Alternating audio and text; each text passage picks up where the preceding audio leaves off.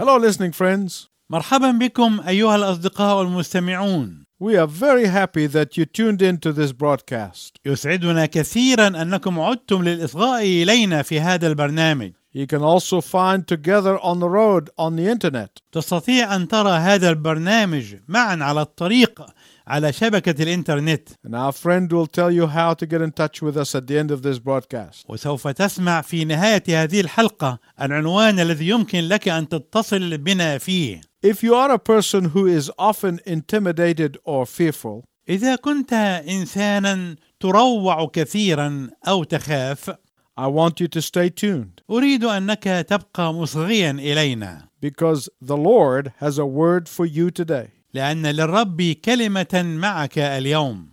The definition of intimidation is to inspire with fear in order to influence change. تعريف كلمة ترويع أنك توحي بالخوف لكي تحدث تغييرا. But I want to tell you something about intimidation in the spiritual realm. ولكني أود أنني أقول لك شيئا عن الترويع في المجال الروحي. Satan uses intimidation all the time with all believers. الشيطان يستخدم الترويع مع كل المؤمنين كل الوقت. Satan uses intimidation in order to silence believers. الشيطان يستخدم الترويع لكي يسكت المؤمنين. And all of us have been a subject to Satan's tactics of intimidation at one time or another. وكلنا كنا هدف الشيطان في تكتيكه لترويعنا بين وقت وآخر. Because fear and intimidation are among Satan's major weapons in order to discourage believers. لأن الخوف والترويع هما من بين أسلحة الشيطان الكبرى لإحباط المؤمنين. Fear and intimidation are Satan's weapon to render believers totally ineffective for God. الخوف والترويع هما من أسلحة الشيطان لكي يبطل فاعلية المؤمنين تماما ولكي يجعلهم غير مؤثرين بالنسبة لله. Yet in reality, Satan's weapon of fear and intimidation are psychological and they have no power. ومع ذلك فإن الحقيقة هي أن أسلحة الشيطان في الخوف والترويع هي مجرد أسلحة نفسية لا قوة لها. The only power that fear has over you القوة الوحيدة التي للخوف عليك is the power that you give Satan to have over you. هي القوة التي تعطيها أنت للشيطان لتكون عليك. I want you to please listen very carefully to this illustration. أرجو من فضلك أن تنصت جيدا إلى هذا التوضيح. If you don't listen carefully, you might miss the point. فإذا لم تنصت جيدا ربما تفوتك هذه النقطة. So concentrate with me please for a minute. لذلك أرجو أنك تركز تفكيرك معي دقيقة من فضلك. A study was conducted some time ago. عملت دراسة منذ بعض الوقت. This study was done on the chimpanzee and it produced some fascinating results. هذه الدراسة عملت على الشمبانزي وهو قرد إفريقي شبيه بالإنسان. وتوصلت هذه الدراسة إلى بعض النتائج المذهلة.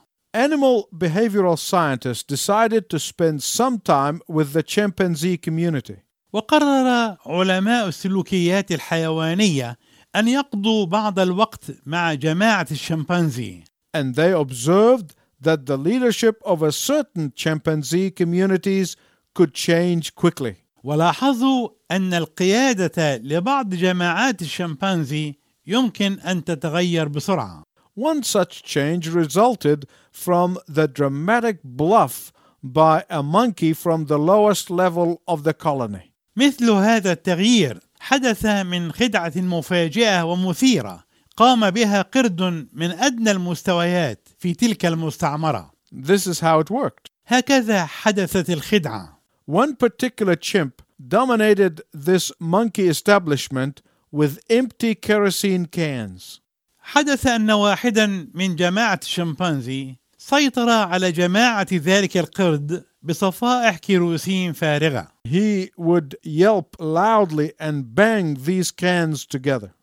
وكان يعوي بصوت مرتفع ثم يضرب هذه الصفائح بعنف معا. Now, according to the scientists, وعلى حد قول العلماء their clamorous behavior frightened the apes. كان ذلك السلوك الذي يحدث صخبا وضجيجا عاليا مفزعا للقرود. And the fear created by the one monkey terrified the whole group. والخوف الذي كان يحدثه قرد واحد كان مخيفا لكل المجموعة. So much so that the group leader surrendered to the one making all the noise. إلى درجة أن قائد الجماعة كان يستسلم للقرد الذي أحدث كل هذا الضجيج.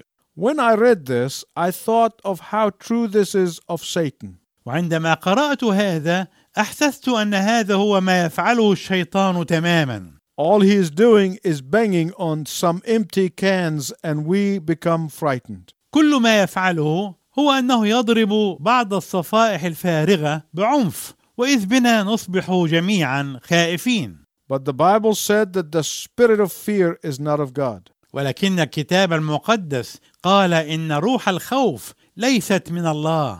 And if the spirit of fear is not of God, then it is of Satan. وإذا كانت روح الخوف ليست من الله فهي إذن من الشيطان. I want you to listen very carefully, please, because this affects every one of us. أرجو أنك تنصت جيدا من فضلك، لأن هذا يؤثر على حياة كل واحد منا. When you allow the spirit of fear to take hold of you, you are opening yourself up to Satan's tricks.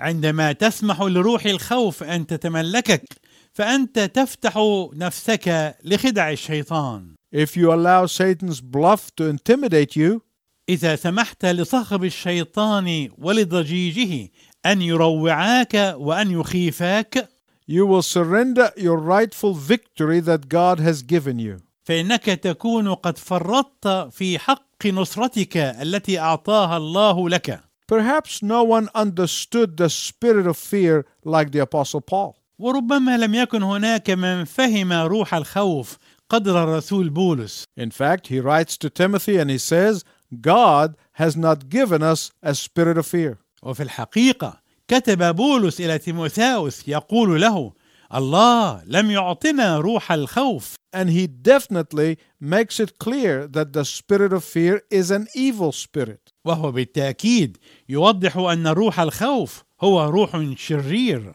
But Acts 18 tells us that Paul was afraid, lonely, and discouraged. ولكن الأصحاح 18 من سفر الأعمال يخبرنا أن بولس كان خائفا وشاعرا بالوحشة والوحدة وكان محبطا. Please turn with me, if you have a Bible, to the book of Acts chapter 18. إذا كان معك الكتاب المقدس أرجو أنك تتجه معي من فضلك إلى الأصحاح 18 من سفر الأعمال. How do we know that Paul was really afraid? كيف نعرف أن بولس كان خائفا حقا؟ Well, look at verse 9. تأمل العدد 9. The Lord appeared to Paul and said to him, Do not be afraid, Paul. الرب ظهر له وقال: لا تخف يا بولس. God will not waste words of telling Paul not to be afraid if he was not afraid. الله لم يكن يقول لبولس لا تخف لولا أن بولس كان خائفا بالفعل. In fact, if you look carefully at the great men of God throughout the scripture, وفي الحقيقة إذا تأملت بعناية رجال الله العظماء عبر الكتاب المقدس you will find so many of them were fearful and discouraged. وجدت أن كثيرين منهم تعرضوا للخوف وللإحباط. In the book of Numbers, we see Moses discouraged. في سفر عدد نرى موسى يائسا. Joshua was fearful and discouraged. ويشوع كان خائفا ومحبطا. Elijah was found in the spirit of despair. وإيليا اختبر روح اليأس. Godly King Hezekiah was fearful and cried to the Lord. والملك حزقية التقي كان خائفا وصرخ للرب. Job cursed the day that he was born. وأيوب لعن اليوم الذي ولد فيه. And the Lord Jesus Christ himself was a man of sorrow and acquainted with grief. بل إن الرب يسوع المسيح نفسه كان رجل أوجاع ومختبر الحزن. In Acts 18 you see the Apostle Paul arriving in Corinth. في الأصحاح 18 من سفر الأعمال تجد الرسول بولس يصل إلى كورنثوس. He came from Athens to Corinth. كان قادما من أثينا إلى كورنثوس. He left one city that was full of intellectual and philosophical pride. كان تاركا مدينة مليئة بكبرياء الفكر والفلسفة. And went to a city that was full of pride for their immorality. وذاهبا إلى مدينة مليئة بالكبرياء بسبب فسادها.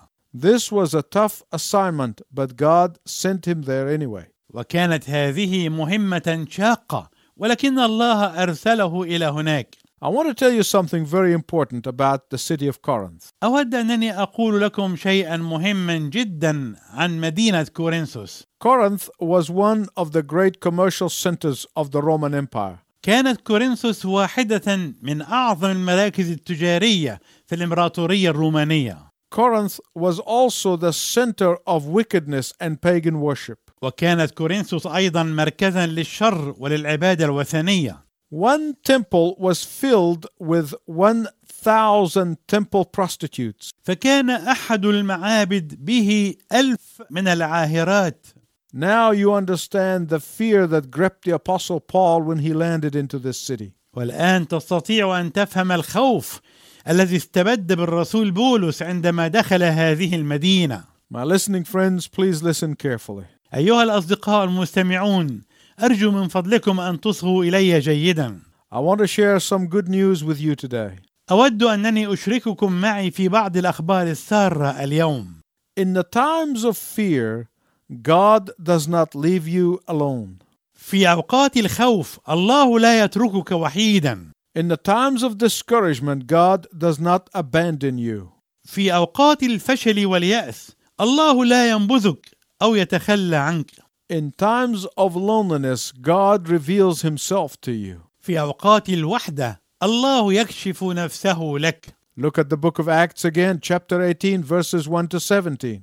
تأمل مرة أخرى الأصحاح 18 من سفر الأعمال من العدد الأول إلى العدد 17. I want to tell you about 4 things that God did with Paul in order to encourage his faithful servant. أود أنني أشرككم معي في 4 أشياء عملها الله لكي يشجع خادمه الأمين بولس. First, he provided him with godly friends. أولا أمده بأصدقاء أتقياء. Verses 2 to 4. من العدد 2 إلى العدد 4. Secondly, God blessed him with fruit for his labor. ثانيا الله باركه بثمر تعبه.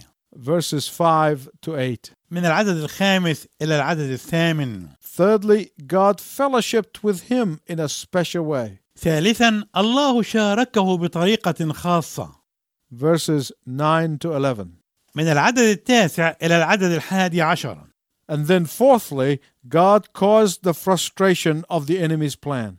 ورابعا الله أفسد خطة العدو. Verses 12 to 17. من العدد 12 إلى العدد 17. Look at the first point. تأمل النقطة الأولى. In times of fear, the faithful child of God is never alone. في أوقات الخوف الابن الأمين لله لا يشعر بالوحدة أبدا. Look at verses 2 to 3. تأمل العددين 2 والثالث. There is one thing you must never do in times of fear. هناك شيء واحد لا ينبغي أن تعمله أبدا في أوقات الخوف. And that is to lock yourself up. وهو أن تنغلق على نفسك. You should never isolate yourself. لا ينبغي أن تعزل نفسك أبدا. You must never cut yourself out of Christian fellowship.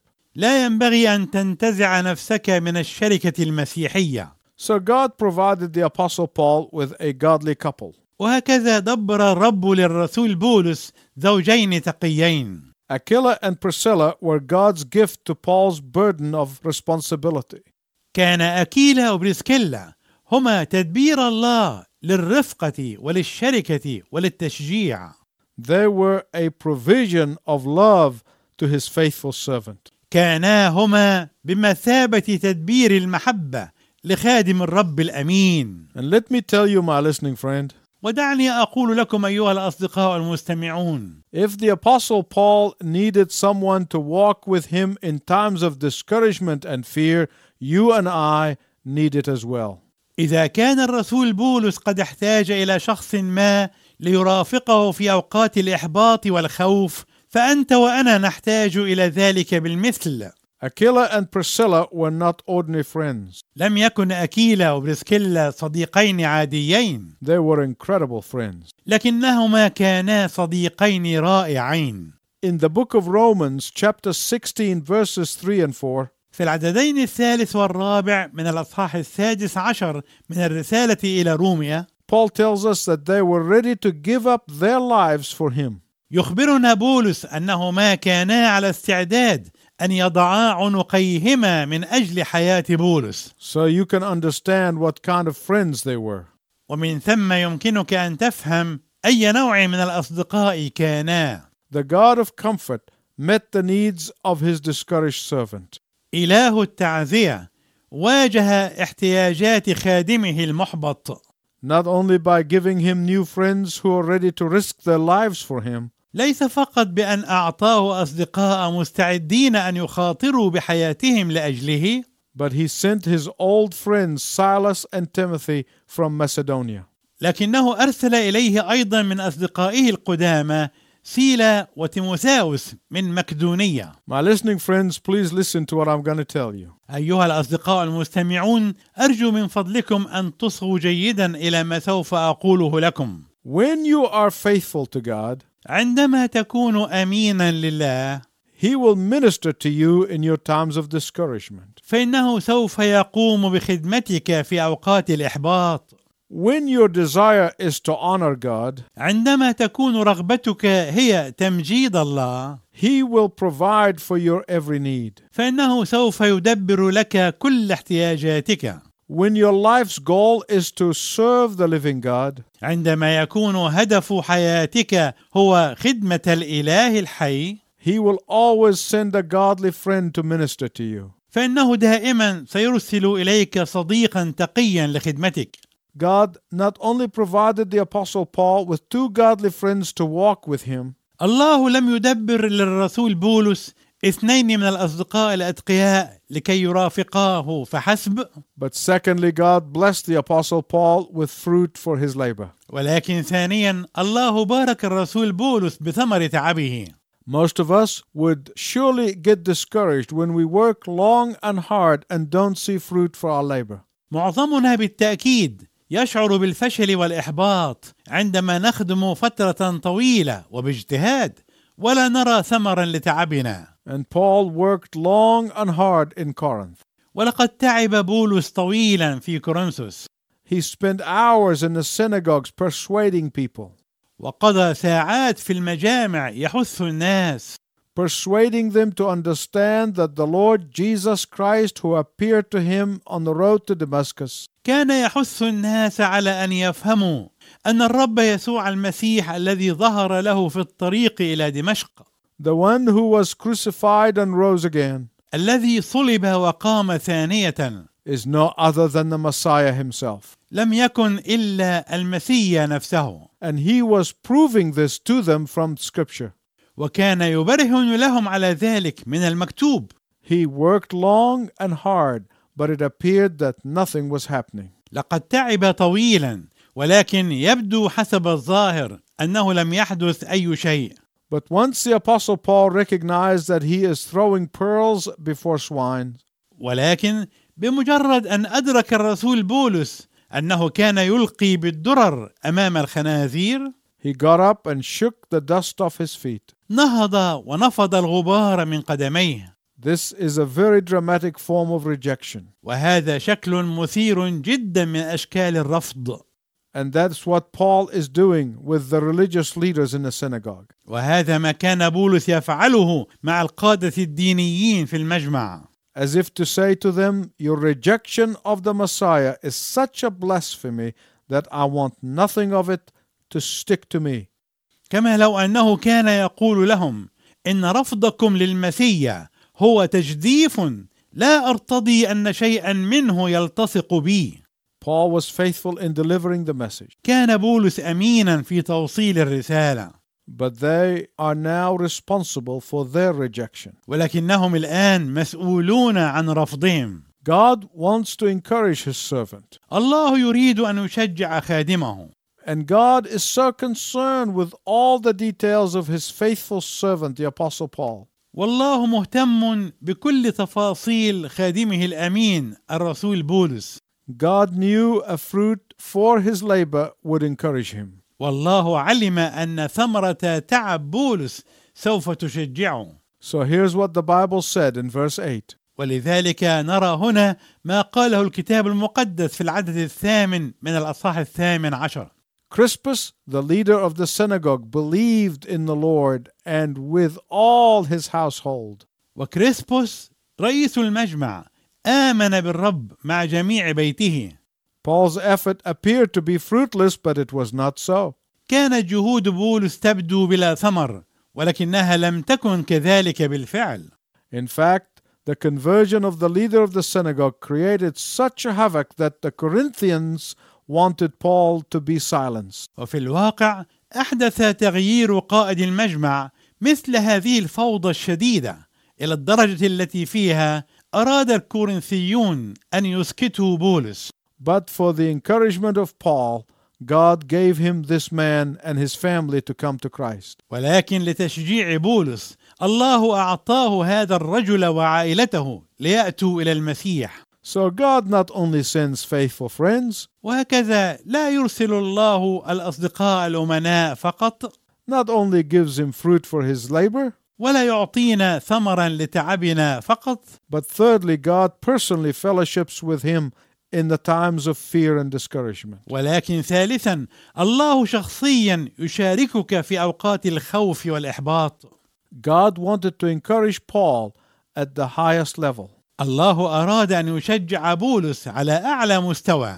So the Lord Jesus personally comes to him in a vision. ولذلك يأتيه الرب يسوع شخصيا في رؤيا في الليل. And he said to him, "Do not be afraid any longer, but go on speaking and don't be silent." وقال له لا تخف بل تكلم ولا تسكت. If Paul was struggling in his mind, لو أن بولس كان يصارع في فكره whether he is in Corinth according to the will of God or not, عما إذا كان في كورنثوس طبقا لمشيئة الله أم لا، the Lord Jesus appears to Paul and tells him 5 things. فإن الرب يسوع يظهر لبولس ويقول له 5 أشياء.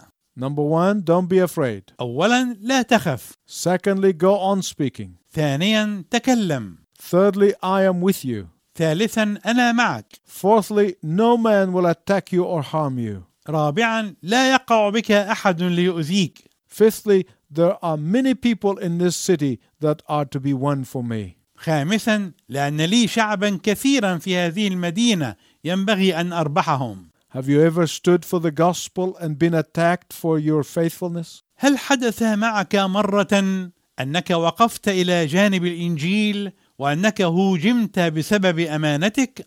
Then you will understand the incredible joy that came upon the Apostle Paul's heart. حينئذ ستفهم الفرح المجيد الذي ملأ قلب الرسول بولس. In the times of fears and discouragement in my life, I have heard the precious voice of the Lord. في أوقات الخوف والإحباط في حياتي الشخصية سمعت صوت الرب الثمين. He spoke to my heart so clearly that I could never doubt it. تكلم إلى قلبي بوضوح لم يكن يقبل أي شك أبدا. God not only provides you godly friends in times of fear and discouragement, الله لا يدبر لك الأصدقاء الأتقياء في أوقات الخوف والإحباط فقط. God not only gives you fruit for your labor, الله لا يعطيك ثمرة تعبك فقط. God not only fellowships with you personally, الله لا يشاركك شخصيا فقط. but fourthly, God frustrates the enemy on your behalf. ولكن رابعا الله يحبط ويخيب العدو نيابة عنك. Paul's opponents tried to intimidate him and stop him from preaching. أراد خصوم بولس أن يروعوه وأن يمنعوه من التبشير. But when that did not work, they dragged him into the court. ولكن عندما لم يستطيعوا ذلك جروه إلى المحاكمة. The people were hoping that the proconsul Gallio would rule against the preaching of the gospel. كان الناس يظنون أن غاليون الوالي يحكم ضد التبشير بالإنجيل.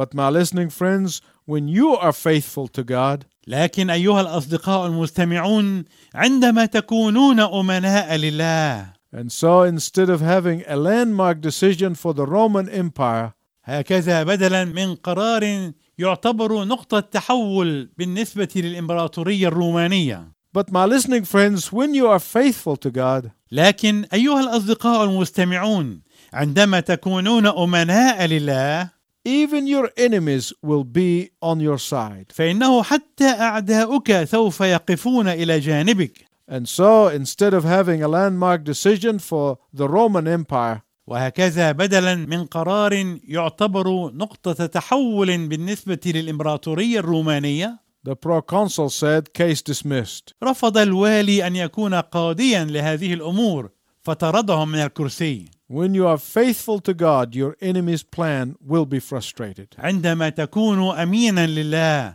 فإن خطط أعدائك سوف تخيب وتحبط. When you are faithful to God, God promised never to leave you nor forsake you. عندما تكون أمينا لله، فإن الله وعد أنه لن يتركك ولن يتخلى عنك أبدا. Until we meet again, I wish you God's richest blessing. إلى أن نلتقي معا في المرة القادمة، أرجو لكم بركات الله الوفيرة.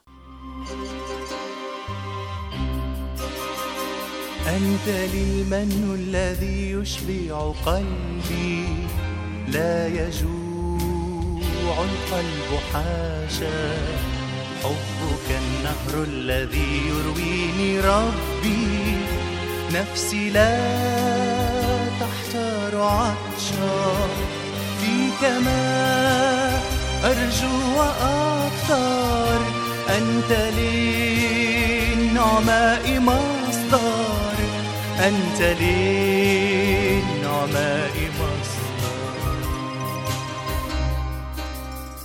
أنت للراعي الذي يرعى وجودي، لا يخاف القلب وحشا، أنت للحصن وفيك كل جودي، من عداي لست أخشى، فيك ما أرجو وأكثر، أنت لي النعماء مصدر، أنت لي النعماء مصدر،